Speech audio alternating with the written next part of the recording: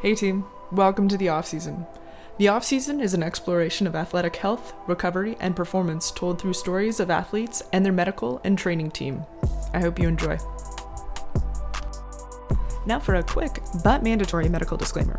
This podcast is for general informational purposes only and does not constitute the practice of naturopathic medicine or other professional healthcare services, including the giving of medical advice.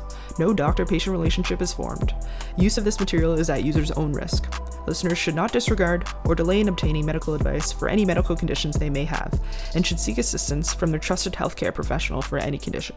This podcast does not speak on behalf of naturopathic medicine and does not represent the views of the profession as a whole. Hey team, this week I'm sitting down with my buddy Mike Barbour.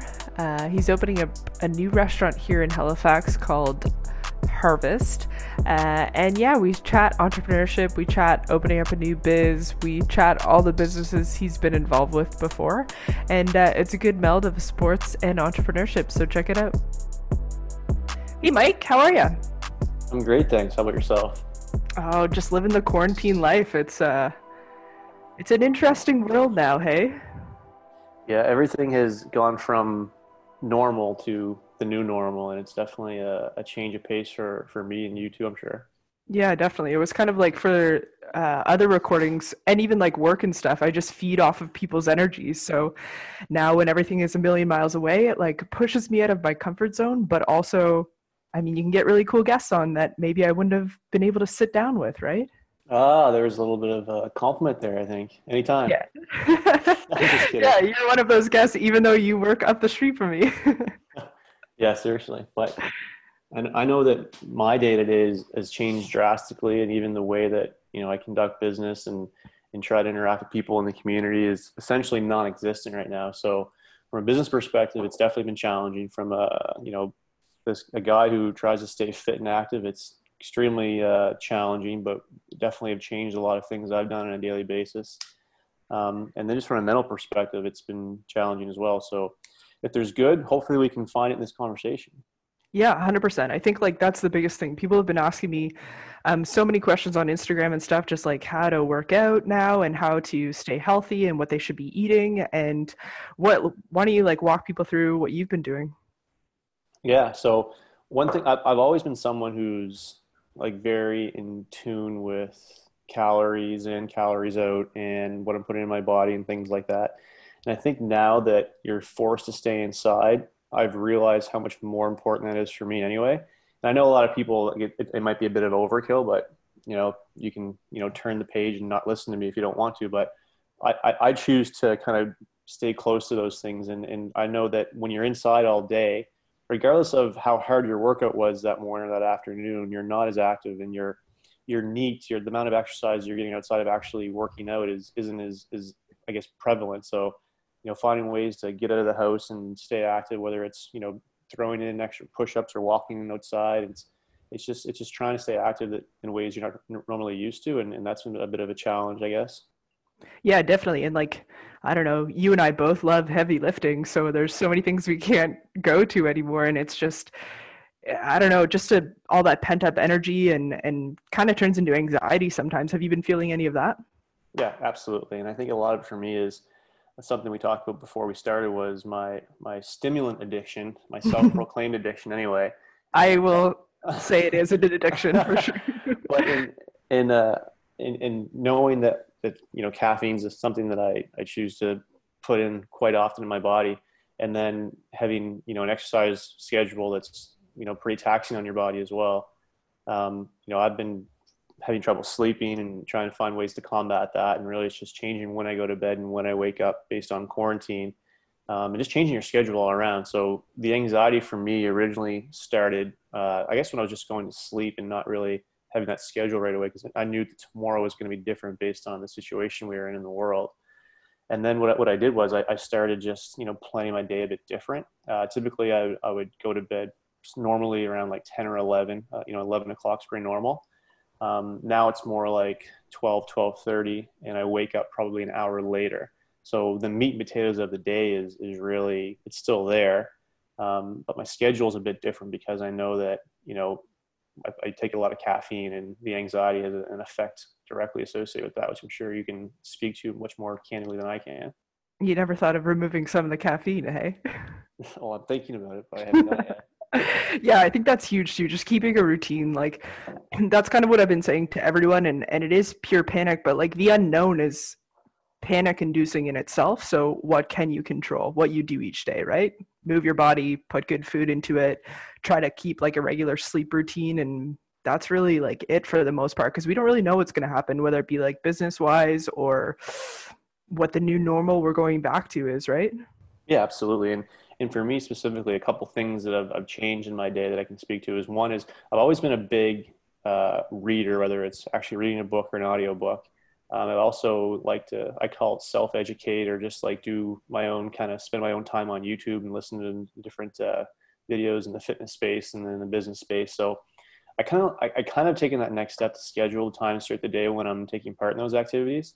And it's really downtime, but it gives me more structure where things that I would do in passing, whether it's in the evening or, in the morning when I'm not as busy, I'm now doing not on a schedule, but more or less it's after I finish my workout or after I have a meeting or after I have, this bulk of work done. That's when I'll do these kind of like self, fulfillment things, and really not have like I would never go as far as to put something like that into my schedule or into my calendar, but just knowing that it's part of my day gives me that more of that, that whole stable outlook towards what's happening the next 24 hours. Yeah, 100%. Have you learned anything cool lately? Kind of what I've actually been looking at, and it's totally outside of my typical skill set, is I've always been pretty handy, but I know that because we can't, purchase certain gym equipment, we can't go to the gym.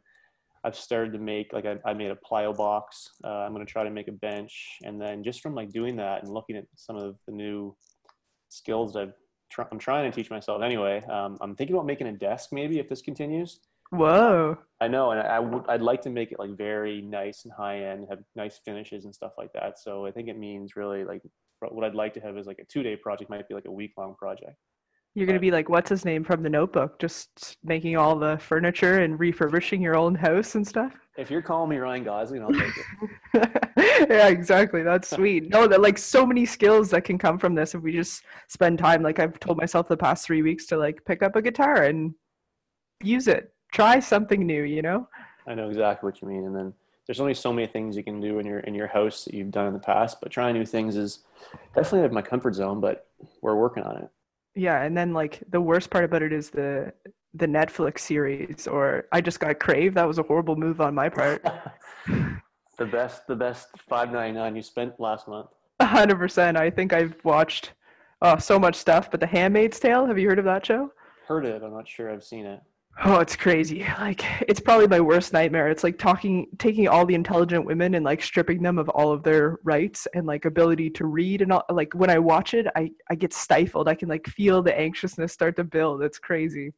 It's like one of those books you can't put down even though you hate Yeah, it. 100%. So I kind of want to have you on the off season because you like know the ins and outs of kind of the supplement realm pretty well, and I think Rivalus at one point was like the largest sports supplement company in Canada, wasn't it? Yeah, I would say, North America was definitely, we were one of the top ones at the time. I was lucky enough to start with that company when I was in my undergrad in Windsor, Ontario, and then fast forward to going to work for them upon graduating, and then the company sold, I think 3 maybe 4 years after that. But it was a very, very unique experience where we were a small amount of people, did a ton of business all over North America, and here in Canada we were definitely a household name. It was definitely, I think, where I was able to launch my career. Yeah, for sure. I feel like, I don't know, Rivalus just goes hand in hand with every gym that I've ever been to. You always see, some sort of protein powder or supplement on the shelf. Why don't we take it back to the beginning? Like hockey was your sport, right? It was, yeah. Yeah. When did you start, or how did it all go down? When did hockey start? Yeah, like as For soon as you me, could walk, or I have a big brother who's 2 years older than me, Jamie, and like any kid in Canada, he played hockey before I did, and I probably started at the age of 5 or 6 just because it was what my big brother was doing, and then we became like that crazy nutty family that was in the rink every weekend, and we were the kids out playing road hockey literally all day, every day. The coolest thing about my upbringing that I don't talk about this much is we were lucky enough to have a rink, an outdoor rink, a full-size arena, maybe 3 blocks from our house. It's called the No West Side way. Community Center. And it Nice. was open to the public. And I literally lived there every day. It was open for every winter. And I always took that for granted when I was a kid, and not realizing how cool that was, because there's so many kids that probably didn't have that experience, where you think now where kids, some kids have the ability to go on ice for extra sessions and, extra lessons and play summer leagues and things like that. I literally had the experience to never come off the ice as a kid in the wintertime because of the West Side Community Center in New Glasgow, and it's still there today. And I know a lot of kids in the community don't take that for granted. Yeah, that's so awesome. I think my husband and I are looking to build one in our backyard. They're going to call it like the Mount Denson Rec Center, I think. But it's exactly like you say. If you want to be great at something, you have to do it all day, every day, right? Yeah, and the thing about our community too was we had, I wouldn't, not the first. Actually, it was probably the first 2 Stanley Cup champions from Nova Scotia. And I hope I didn't misspeak by saying that. John Sim and Colin White, both from New Glasgow. And I was in that age where they would have been, winning the first, I think John Sim won the cup in 99, and then Colin the next year and a couple of years after that. And I was at that tender age where like you would idolize players like that, and seeing that happen like in your community was a huge motivator for me, even just to play hockey at the low level that I did. I know our community since then has produced a ton of semi-pro professional players, and it's likely to do with guys like that setting the way for them. Yeah, definitely. And I think like, I don't know, even just seeing that it's possible makes it feel real, right? Like Sydney for us, I mean, he's my generation, so it wasn't as big for me because you kind of just watched it happen. But like all of these kids that are coming out of Cole Harbour in Nova Scotia, like what an inspiration for, little kids around here. Oh, it's incredible, really. And now I'm a bit removed from the game, and the kids that are playing now, but my brother's quite close to that. He's involved with the junior A organization in Truro and does all kinds of work throughout the Maritimes. But the amount of kids that are playing major junior now from Nova Scotia, opposed to 10 years ago, because there's so little amount of exposure for Nova Scotia kids. When you have literally the best player in the world in Sidney Crosby come from here, you obviously give more opportunity to kids from this area. And then Nathan McKinnon, Brad Marchand, there's 10, 15 more that are, knocking on the doors of the NHL now. Yeah, it's so awesome. What was like hockey like growing up for you? Was it your passion, or did you play it because it was there, or what was your style? 100% a passion. I think if you had met me at the age of 19 or 18, you would have thought that this guy was going to try to play hockey until he's 50 years old in some crazy semi-pro league, old timers after that, and just never stop playing. And that was the way I operated until I think probably two years into my undergrad. But I was the kid who probably wasn't that good, but had a above average work ethic and was very fit. So I was able to take fitness from a, let's call it off ice or training perspective, and allow that to get me to the same level as the good players from Nova Scotia. And then to take it a step further, when kids would start to, let's say, party and go play high school hockey because they weren't as dedicated, that then gave me the stepping stone as well to separate myself a bit and say, well, he is able to use his hard work and dedication opposed to the skill set he has, and kind of like move into that skill set over time and develop it much slower than everyone else. But it wasn't really something I was gifted with at all. But I definitely did it the hard way, I guess. And I think it's definitely a lesson that makes things much more, I respect it a lot more now after doing it that way, I guess. Yeah, and I think like, I don't know, I talk to a bunch of young kids now, and I'll go into like, I don't know, let's say bantam kids and go talk about nutrition and stuff, and like it's just so far out of their realm of except for maybe like one or two kids who you see quite a lot of potential in. But honestly, there's so many good players now. What is the main difference between them? It's how well they're eating, what their off ice looks like, how easy it is for them to put muscle mass on, and how dedicated they are to the game. Absolutely. And I think your last comment about dedication is really, it sums up all of those things. And it is hard to come by. But when when you have the ability, or the situation where you combine that dedication with, I call it MBT, natural born talent. Mm. And then you have that combination of that athlete in any sport, but we're talking about hockey. That's a special thing, I think. And we see that more now just because, athleticism has come such a long way because we have more opportunity for kids in Nova Scotia. We have better coaches. We have a better system. We have paved the way through different athletes and different people who have, opened up the way for kids from here. And it's really great to see. Yeah, I think it's like a half and a half what I've seen so far. Like the opportunities are there, but I'm not sure. I mean, this could be a biased opinion. I don't hang out with a lot of kids often, but what it takes to make it, I think, is a little bit lost on some people these days or in this generation. Have you noticed that, or are you around that at all? Yeah, I definitely, and this is something I've thought about a lot, and it's hard to come to the reality when you're in small Nova Scotia about making it. In this case, we're talking about making it to the National Hockey League, let's say.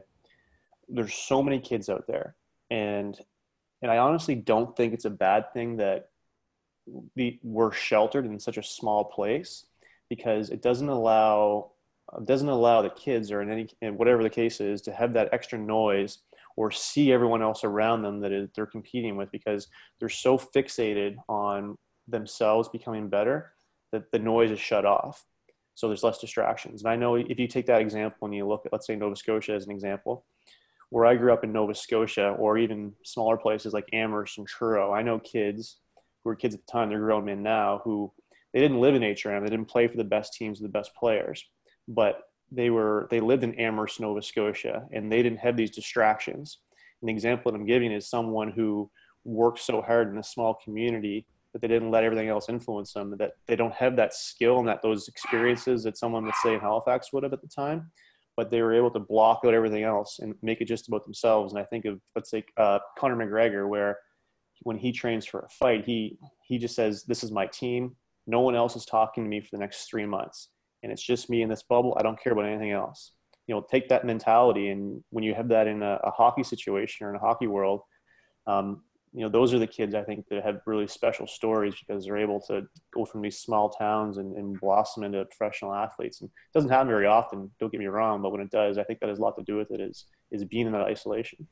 Yeah, and that dedication to like continually looking to get better. I would say, like, there's a lot of people who have that natural skill, but without the dedication, it's nothing, right? And I see oftentimes like a lot of parents want it more than the kid, right? Yeah, that seems to be the case more often than not sometimes. Yeah, I'll probably be that parent, to be honest with you. What about, so like, tell me about Junior A. I know you played Junior A, right? Yeah. Yeah, so my brother has told me some horror stories, and I'm sure I'm not allowed to like mention them, and I don't know if you want to talk about any of them, but I would say, like, I mean, of a few of the leagues, there's some pretty crazy stories that come out of that league, hey? Yeah, and I think I was just getting into the Maritime Jr Hockey League when that was starting to go away, like just starting to go away. But I know that now it's much different. I think there's only 2 fights per. There's a rule where you essentially can't fight anymore in hockey, but in Junior A, it's even worse. I remember I played Junior A in New Glasgow, and it was my hometown. Was there for 3 years. We played in, I forget what it was called. I think it was called the Meek Division or the East Division. And I remember playing against Antigonish one time, and their coach was John Brophy. Rest in peace, John Brophy. But after the game, we had won, and he was so mad that he came on our bus and tried to fight our coach. Oh my God. And this is he was very old, and I don't want to misspeak again, but he might have been 80 years old, and he was so like that, and that was normal. And I remember going to watch my brother play in situations, because he was a couple years before me, and seeing like not men, but monsters who would have no place in hockey now.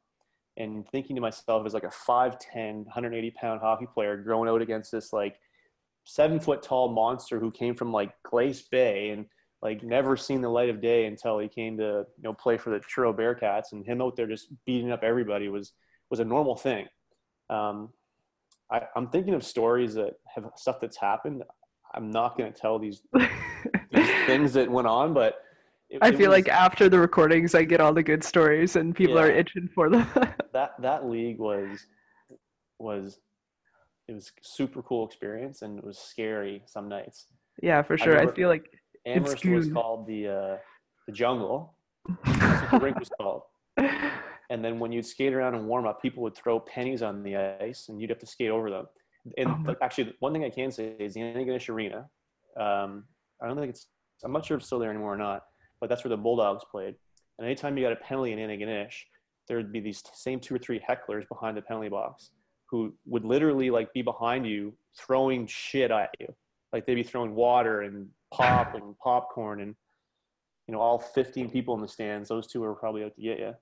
Yeah, it's so crazy. Like it's hard enough to play hockey, play your best game, and then you're getting pelted with stuff. It's like that movie Goon, you know? Yeah, exactly. Yeah, that's cool. So second year university, you kind of gave up on hockey or just wasn't aligning with what you were doing anymore? Tell me about that. I wouldn't know. I definitely didn't give up on it. I think there came a point in my academic career where, the realization came in that there was no hockey for me after university. And I was definitely okay with that. And I think just when that clicked, school started to become more natural for me. I spent more time on it. Um, I really just changed my focus where, hockey really wasn't the end all be all. I was a business student. I was playing my career. I was looking forward to what was next. I was, making decisions, both academically and financially for my future rather than just trying to go play for a hockey team. And that was definitely a turning point because, like I said, like me at 18, 19 was playing hockey forever.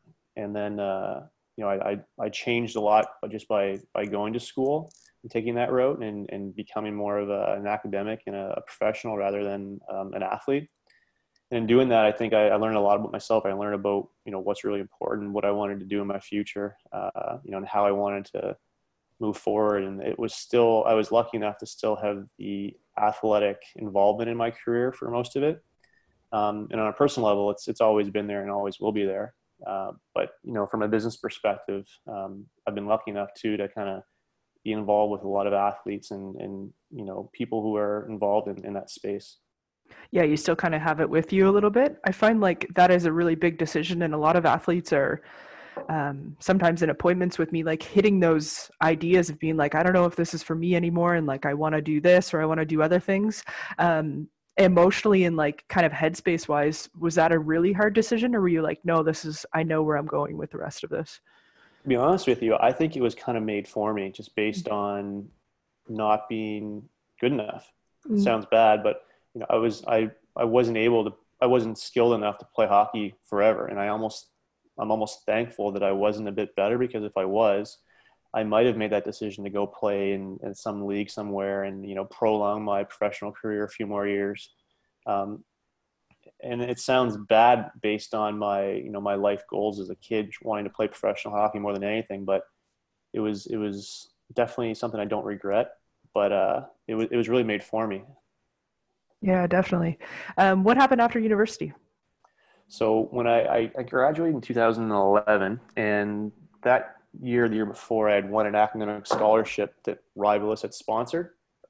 And after being in Windsor for those last 2 years as a sponsored athlete for Rivalus, I of course was thankful for that opportunity and went and worked for them in Halifax. So I moved to Halifax from Windsor, Ontario. Awesome. And just for people listening who don't know what Rivalus is, do you want to give them like a little bit of a breakdown of the company? Sure. So Rivalus is a company that still exists today. It's a sports nutrition company. In a nutshell, at the time, in the I want to say 2011 to 2014, 15, what we did was we made essentially pills and powders for professional Olympic athletes. We were the athletes brand. We were known across Canada and the U.S. in a very large way. We sold our products at GNC and all the retailers across Canada and the United States. And then that company sold in 2014, I believe, and that's when I left. So we were a supplement company, and it was unique in a way because a large part of my role when I started was managing and growing and building our list and roster of professional Olympic athletes. So on a daily basis, I was working with NFL, MLB, NHL players all over the world, agents, teams, coaches, everywhere. So that was a very unique experience, and one that I wouldn't have had the opportunity to really take on if it wasn't for my background as an athlete and speaking that language and knowing, how to exist in that community. Yeah, for sure. And with all of those, like, did you get quite personal with the athletes, or was more so like in a selling kind of sense, or? With the athletes, there was never really any selling. With, let's say, the strength coaches, the team coaches, the agents, there's a ton of selling, and that's a totally different skill set. Mhm. But yeah, I definitely have to this day, I think I can think of two or three athletes that I met while working at Rivals I'm still friends with and call on New Year's and Christmas, and I know their families and they know mine, and they're friends to this day. Um, and again, I can go back and think of relationships that were just one way, and that's the way it always was, and I was fine with that. Of course, I wasn't there to make friends, but I also know that's the reality in the professional sports world. Is you have those very typical selfish personalities that just want product for free, and you might be able to use them in a social media picture or something, and then you have individuals who want to give back and want to know about you and want to hang out and grow that way, and then you have some ones that are just weird, because as we know, athletes are very weird in some cases. So it's really just human nature when it comes down to it, and being able to talk to people more than anything. Yeah, definitely. Yeah. What about, like, you're pretty close to the supplement world and have kind of been through a few different companies supplement wise. And then on my end, I always come from it from like a functional medicine perspective of supplements. But have you seen them evolve quite a bit over time, or what is your kind of, I don't know, belief system or statement around supplementation? Statement's a tough one, and I'll agree that it's evolved an immense amount in the last 10 years. Excuse me. And I think that has a lot to do with two things. One being the necessity of athletes needing to be educated on what they're putting in their bodies, and then the governing bodies that regulate those systems, knowing that if you're a business or a brand that operates in the supplement industry, you need to have certain regulations to show how efficacious your formulations and business and brand is. If you don't have that, there's no such thing as an athlete endorsing or using or trying to use your product, nor should there be. Whereas I want to say probably 10 years ago, it was very much a tainted space where there was all kinds of professional athletes testing positive for banned substances. And then that kind of hit a tipping point as well. And then this whole industry became much more clean than it's been in the past. I think a statement that's definitely a way to describe the industry is still growing. It's definitely a space that's not done becoming clean yet. It's not completely cleaned up. But in knowing that, I know that the people that are making millions of dollars and putting these products in their bodies are definitely much more educated than they've been previously. Yeah, that's encouraging for sure, to think that way, that the higher level ups are actually trying to build good products and put, I mean, for the most part, put good things out there. Do you think there's still a massive knowledge gap between what athletes need and what is being created? Yes and no. I see a lot of fluff out there now as well, where brands are really starting to get into the weeds and seed sides of things that allow them to state that they're clean, and they are clean, but how valuable is that compound for an athlete? It's TBD. And I think that's the frustrating part, is not only does the industry allow for fluff to take place and products to say they do certain things when they don't, or don't as they should, but it also gives brands the opportunity to showcase themselves as things that they're not. So athletes can be fooled just like any consumer. So if we're talking about consumer behaviors and how people conceive different products on the shelf, there's definitely room for improvement. Yeah, I would agree with that for sure. And so many times I'll get like representatives emailing me, or when I look at the products, I'm just like, well, there's not a functional dose of anything in here, and sure, it might not hurt people, but like, that's really expensive for what you're taking, Yeah, I agree. And I think now you're seeing more and more of that, where, well, on both ends actually, where companies like that are popping up everywhere, but typically MLM models, where a lot of times they're pyramid schemes, and they're tricking people, which is a whole other sin in its own. Yeah, definitely. And it's so interesting. Like, there's more and more come out, and I kind of feel bad for the consumer to know what they need and know what they should be taking and what brands. And often people will start to, where I ask patients to bring in like a bag of all the supplements they're taking, and it's like, well, you could probably just throw it out and it would do the same thing, you know? So Yeah, no, you're it's definitely interesting. right. Yeah, it'll be interesting to see where it goes in the future. And I think like a really nice blend between what I do and what supplement companies could possibly do would be cool, because there's so many presentations that athletes have that there's no supplements out there that they're able to take safely, you know? I think I definitely agree. And I think where the industry is going to that type of customer is it's really a customer who, subscribes to your schools of thought, and it's going to become full customization, I think, in the future, where you're seeing brands work with both the tech side and the brand side, where a consumer packaged good is, catered specifically for Dr. Cokes. And then if, her friend over here wanted to take a similar product, would have to be changed a little bit for her needs and things like that. So I think in the future, that'll be the reality we're living in. Yeah, that'll be so cool. And like, I'm sure there'll be blood tests and, salivary tests to figure out exactly what you're deficient in, and make it so specific. And I know like Athletogen is coming down the line with all the genetic inputs to, optimize performance and stuff. So it's so exciting to see what's coming down the line.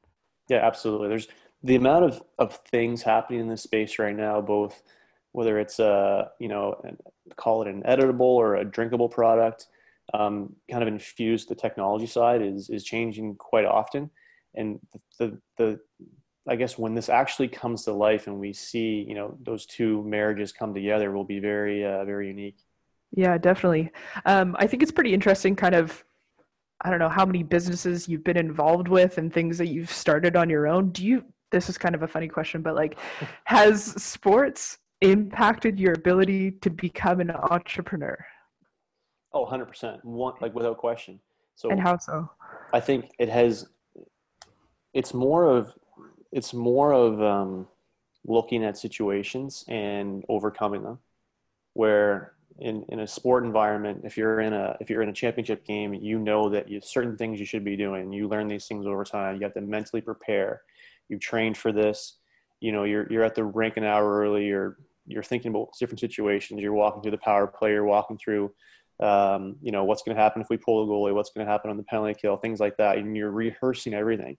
And I've met entrepreneurs who are not athletes and they're extremely successful, and they have a skill set where they can, we fly into New York City tomorrow.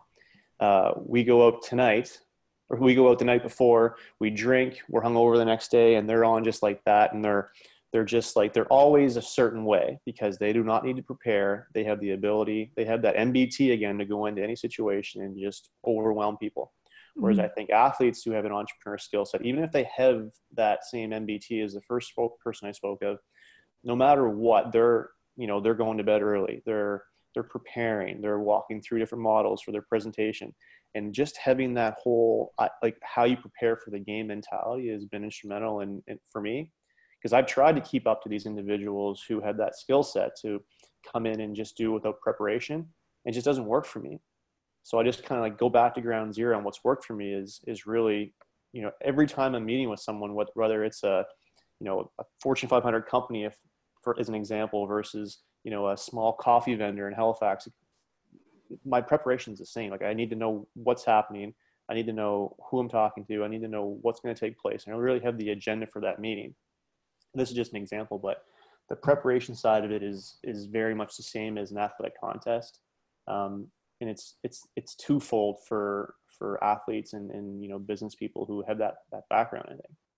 Yeah, that's super interesting. And like, that's a good, association to make, just to be prepared. And yeah, that's cool. I think it's from what you've done so far, like with the Good Stuff brand and kind of moved up the ranks and stuff. Do you want to give people a little bit of background of like the companies that you've worked with and the brands that you've started on your own?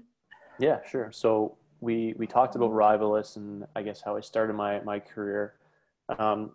And that when Rivalus sold in 2014, I believe, it might have been the end of 2013, I started a company myself as a one-man show, essentially, called Good Stuff Brand, which was a consumer packaged good. When we launched, we had a glass bottle, 300 milliliter coconut water product. We sold it across across Sobeys and Loblaws in Canada. We then introduced, a coffee flavor. We got into supplements a bit.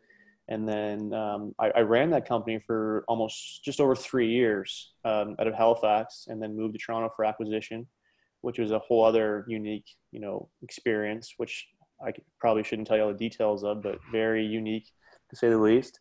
But I was lucky enough to exit on that and kind of sell that business. And in doing that, I left it behind and moved on after just starting this thing from nothing and kind of passing on. And then when I was in Toronto, I joined a company called Freshie, which I'm sure you're familiar with. Freshie's a healthy, fast casual restaurant. It's in 16 countries all over the world. I believe there are 400 to 500 some locations now, and our head office is in Toronto. Went public in 2017, and I helped them build an arm of their business called The Daily, which is meal delivery, meal kits, juice cleanses from an online presence where if you're ordering a meal plan for, let's say, to lose weight, gain muscle, grow taller, run faster, whatever it is, it's customized to your health and fitness goals. So implementing that in their system and helping them on the franchise development side, I was there for 2 years, and then moved back to Halifax about a year ago. And as you mentioned, you're going to exhaust me by talking about all this stuff, but as you mentioned, I opened another business, which is opening hopefully next month. And what that is a company called Harvest, which myself and two business partners are opening in Bedford. So Harvest is a very unique, healthy concept restaurant. And what we're going to be doing is we're going to be having a very unique, healthy, fast casual restaurant concept where we're serving things like nutritious protein bowls, predominantly plant-based with some meat options, salads, paninis. We're going to be very heavy on our cold pressed juice business, and our cold pressed juice business will both be a brand for the four walls of our restaurant and retail presence across HRM, and then growing across Canada is the ideal plan. The unique thing about Harvest too is we're having what's called a farm to table eatery concept, which allows us to grow our own vegetables through a hydroponic grow. So we're going to be having some of our vegetables grown on site in our restaurant, as well as at other farms we're working with across Nova Scotia.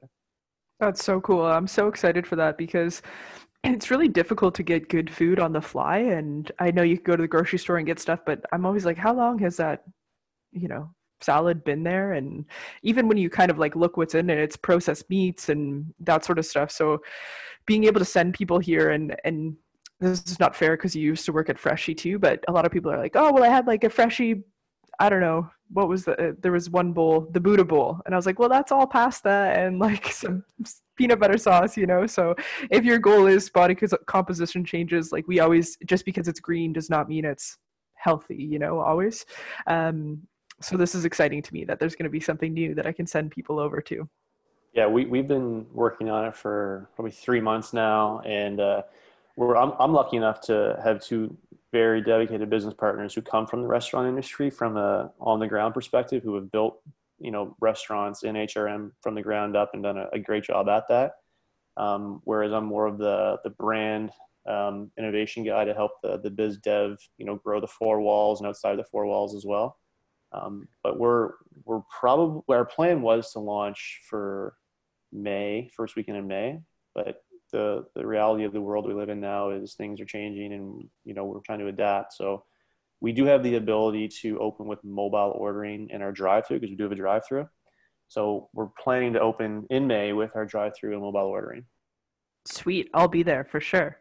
I think it's cool. Like there's so many times I often hear stories of, and not that there's anything wrong with it, but like people's main idea was hockey and they invested everything into it or whatever sport. And then they kind of slacked off in school and they were kind of like left in a little bit of a bind situation and didn't have all of the opportunities open to them. So just with your experience, like I think you're humble when you say a lot of the things that you've been a part of. I think you have like instrumental change in a lot of those things. So is there any like tips or advice that you would give young athletes coming up with kind of maybe like a spirit for entrepreneurship?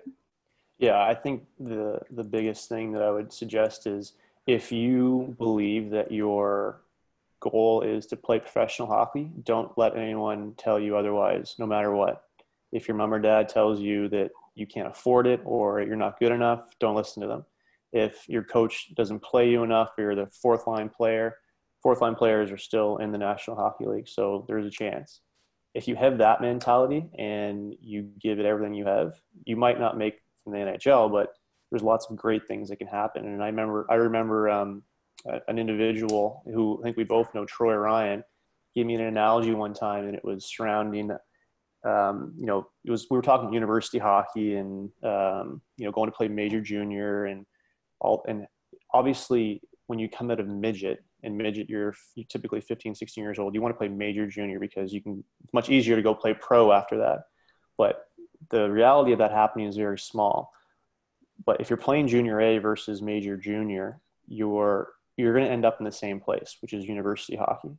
So if you're not quite there yet in junior A, there's still hope for you to play university hockey. And I think, at that tender age right now of, let's call it 18 to 20 years old, where you're starting to make life decisions, that's one thing I would pass on to any listeners in that demographic, as well as is that if there's an opportunity for you to play university hockey, then you've gotten something out of this whole hockey thing, because you have, in some cases, you have some of your school paid for, if not the whole thing.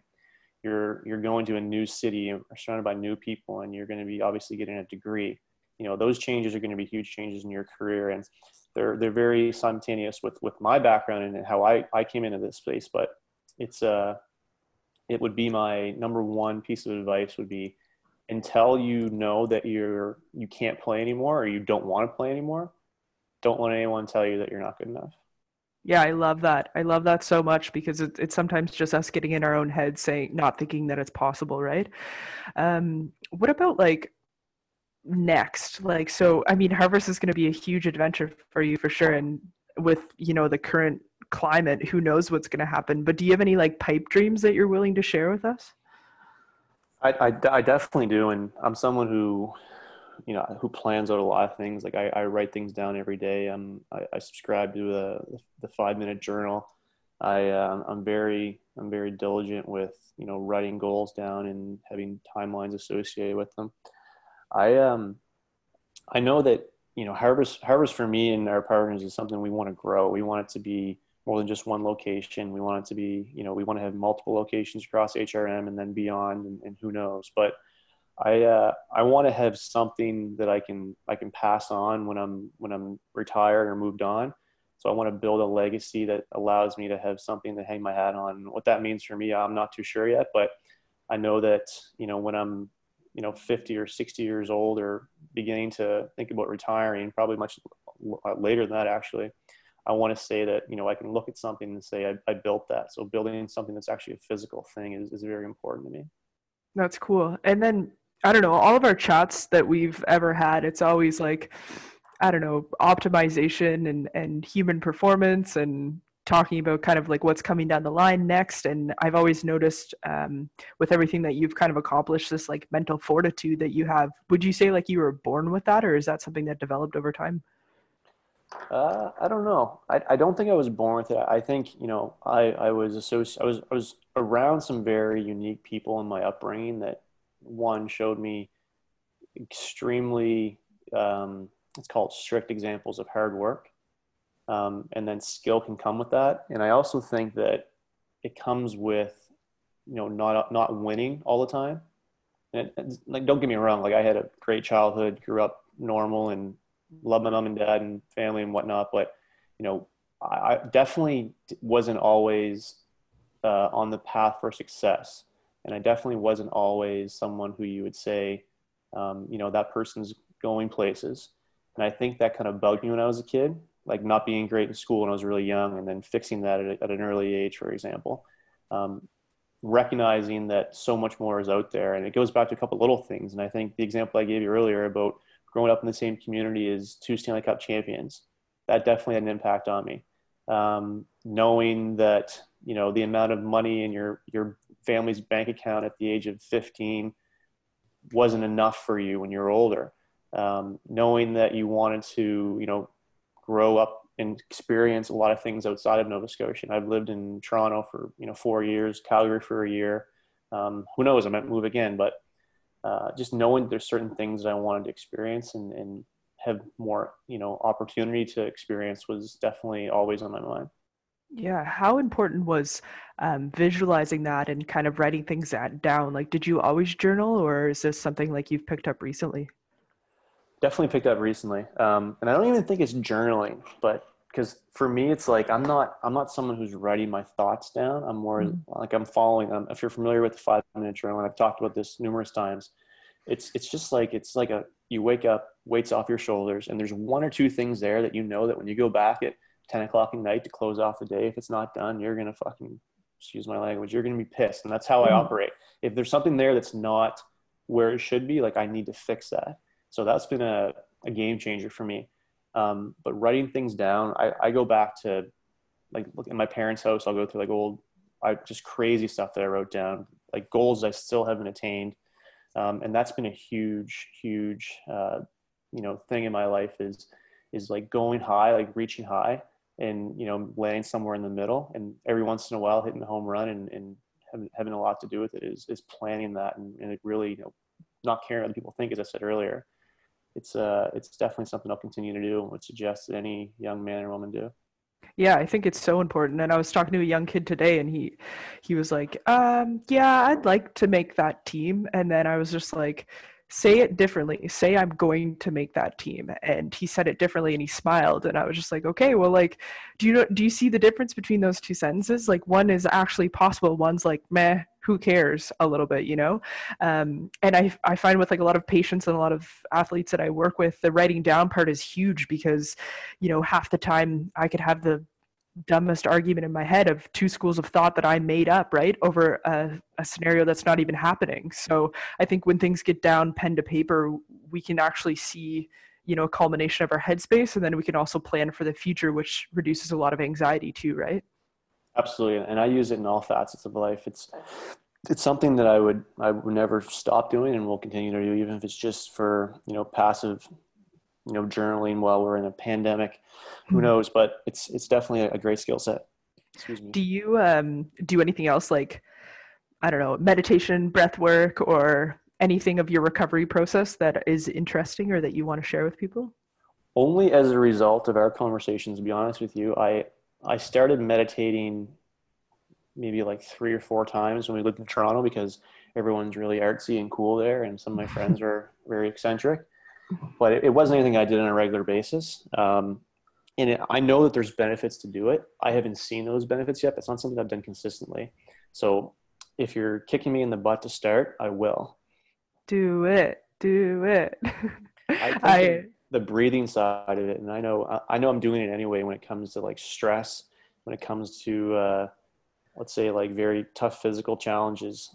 I breathe different. Like I used to, well, before Citadel Hill closed, I was running Citadel Hill countless times a day while the gym was closed.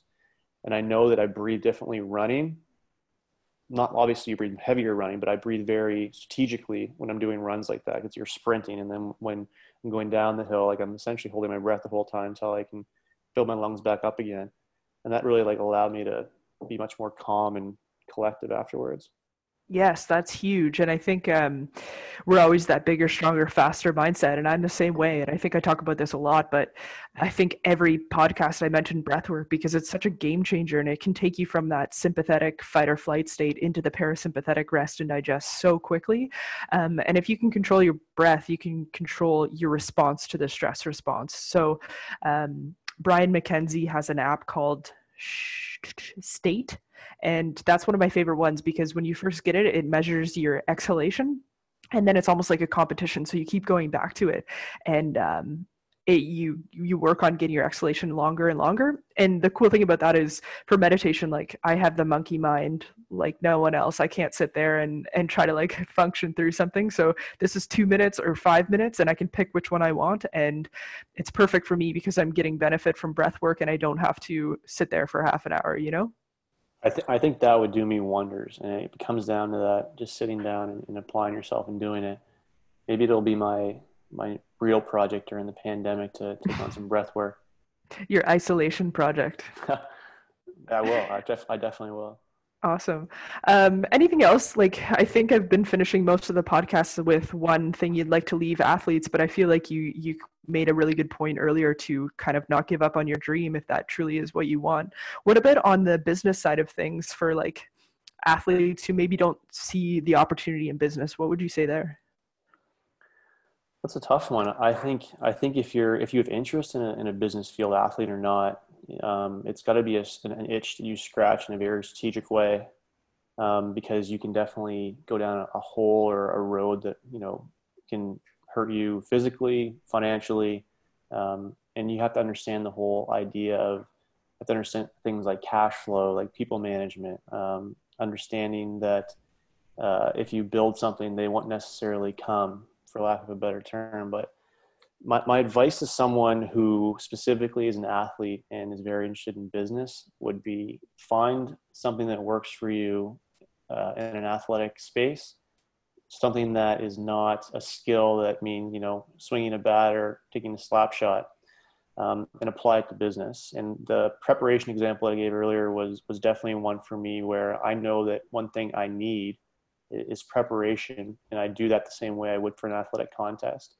And in doing that, I think you could take it a step further and apply that to a schedule. And I'm very schedule oriented where, sometimes what I'll do is I will create like a mini training camp for me. And there's either two kinds. One is a physical training camp where I'm doing like 2 days for a weekend and having like an ice bath at my house. And I feel like I'm in like a training camp again. And it's really like a mental reset. And the second one is like a business training camp where I'm taking on these projects that are applied to my business, whether it's creating a new product for an existing product line, or maybe in your case, I'm starting a podcast or anything like that. And then the hours after that I'm not working on that project, listening to applicable information, whether it's podcast or a YouTube video or so on. It's very much catered towards that one thing. And that's another example of something that I do from a preparation perspective and a scheduling perspective that allows me to kind of excel outside of, the 9 to 5 because I'm doing it in my own time. So as an example, it's one thing I would do as an athlete that I've transferred over to my business life. And it's done wonders for me. And I know some of my good friends, I even would bring them into my training camp lifestyle. I'd say, do you want to do a training camp this weekend? And we do it together. And that's happened numerous times, and it's something I'll continue to do. Yeah, I love that idea, and especially like the preparation phase of all of this, and you never stop learning, right? And the second you think you know it all, like you should get crushed down to the beginning again because there's a new podcast that has a brand new idea, and things like this pandemic change everything, right? So you have to reshift how you're gonna, go about business. So I think those are wicked tips. My last question for you is, I think I know the answer to this, but if you could build your dream supplement, what would be in it? We'll be in it. Yeah. Like the ingredients, what would it do? Oh, okay, maybe both. I think you don't know the answer. The answer would be a supplement, a pill I would take, and I'm just like, I don't know, like The Rock. Boom, done. Just completely transforms you. Just like chisel. But realistically, it would be something that allows me to be fully caffeinated, mentally alert when I need it to be, and then I can like drink some water and I'm back to normal. And then I just like press a button and I'm full on again. So I think kind of that's how my day goes, is like I need to be super mentally alert and call it caffeinated for, let's say, a morning workout, first 3 or 4 hours of the day. That caffeine overdose is carrying on. You need to be refilled 10 or 12 times in my case, but something that I can kind of like turn on and off without the crash, the inevitable crash. But it's definitely surrounding stimulants, as you already knew, or just turn into like some complete stud. Yeah, that sounds pretty good. That would be ideal for sure. Are you open to people kind of contacting you or reaching out to you? Yeah, absolutely. Where can they find you at? So I'm at Mike Barbs, MikeBarbz on Instagram, and you can hit me up there anytime. And they should check out Harvest too, hey? Yeah, so Order Harvest on Instagram, and orderharvest.ca right now is up as a landing page. And if you send me a DM about Harvest or about hearing me on this podcast, we'll sign you up for our newsletter where you get free gifts for when we open. Free gifts, yay! That's awesome. And maybe like you will have one of the first opening parties once we can all hang out again, hey? If that was the case, we'd sell it right away. Yeah, that would be sweet. Well, thanks so much, man. Like, I appreciate your time so much, and I really think like you have a lot to offer for young athletes on the entrepreneurship side and building a business. So, if you're cool with it, I definitely recommend people reach out to you and get some tips and tricks and stuff. Absolutely, I'd love that. Awesome, man. Thanks again. Nice seeing you. You as well. Thank you.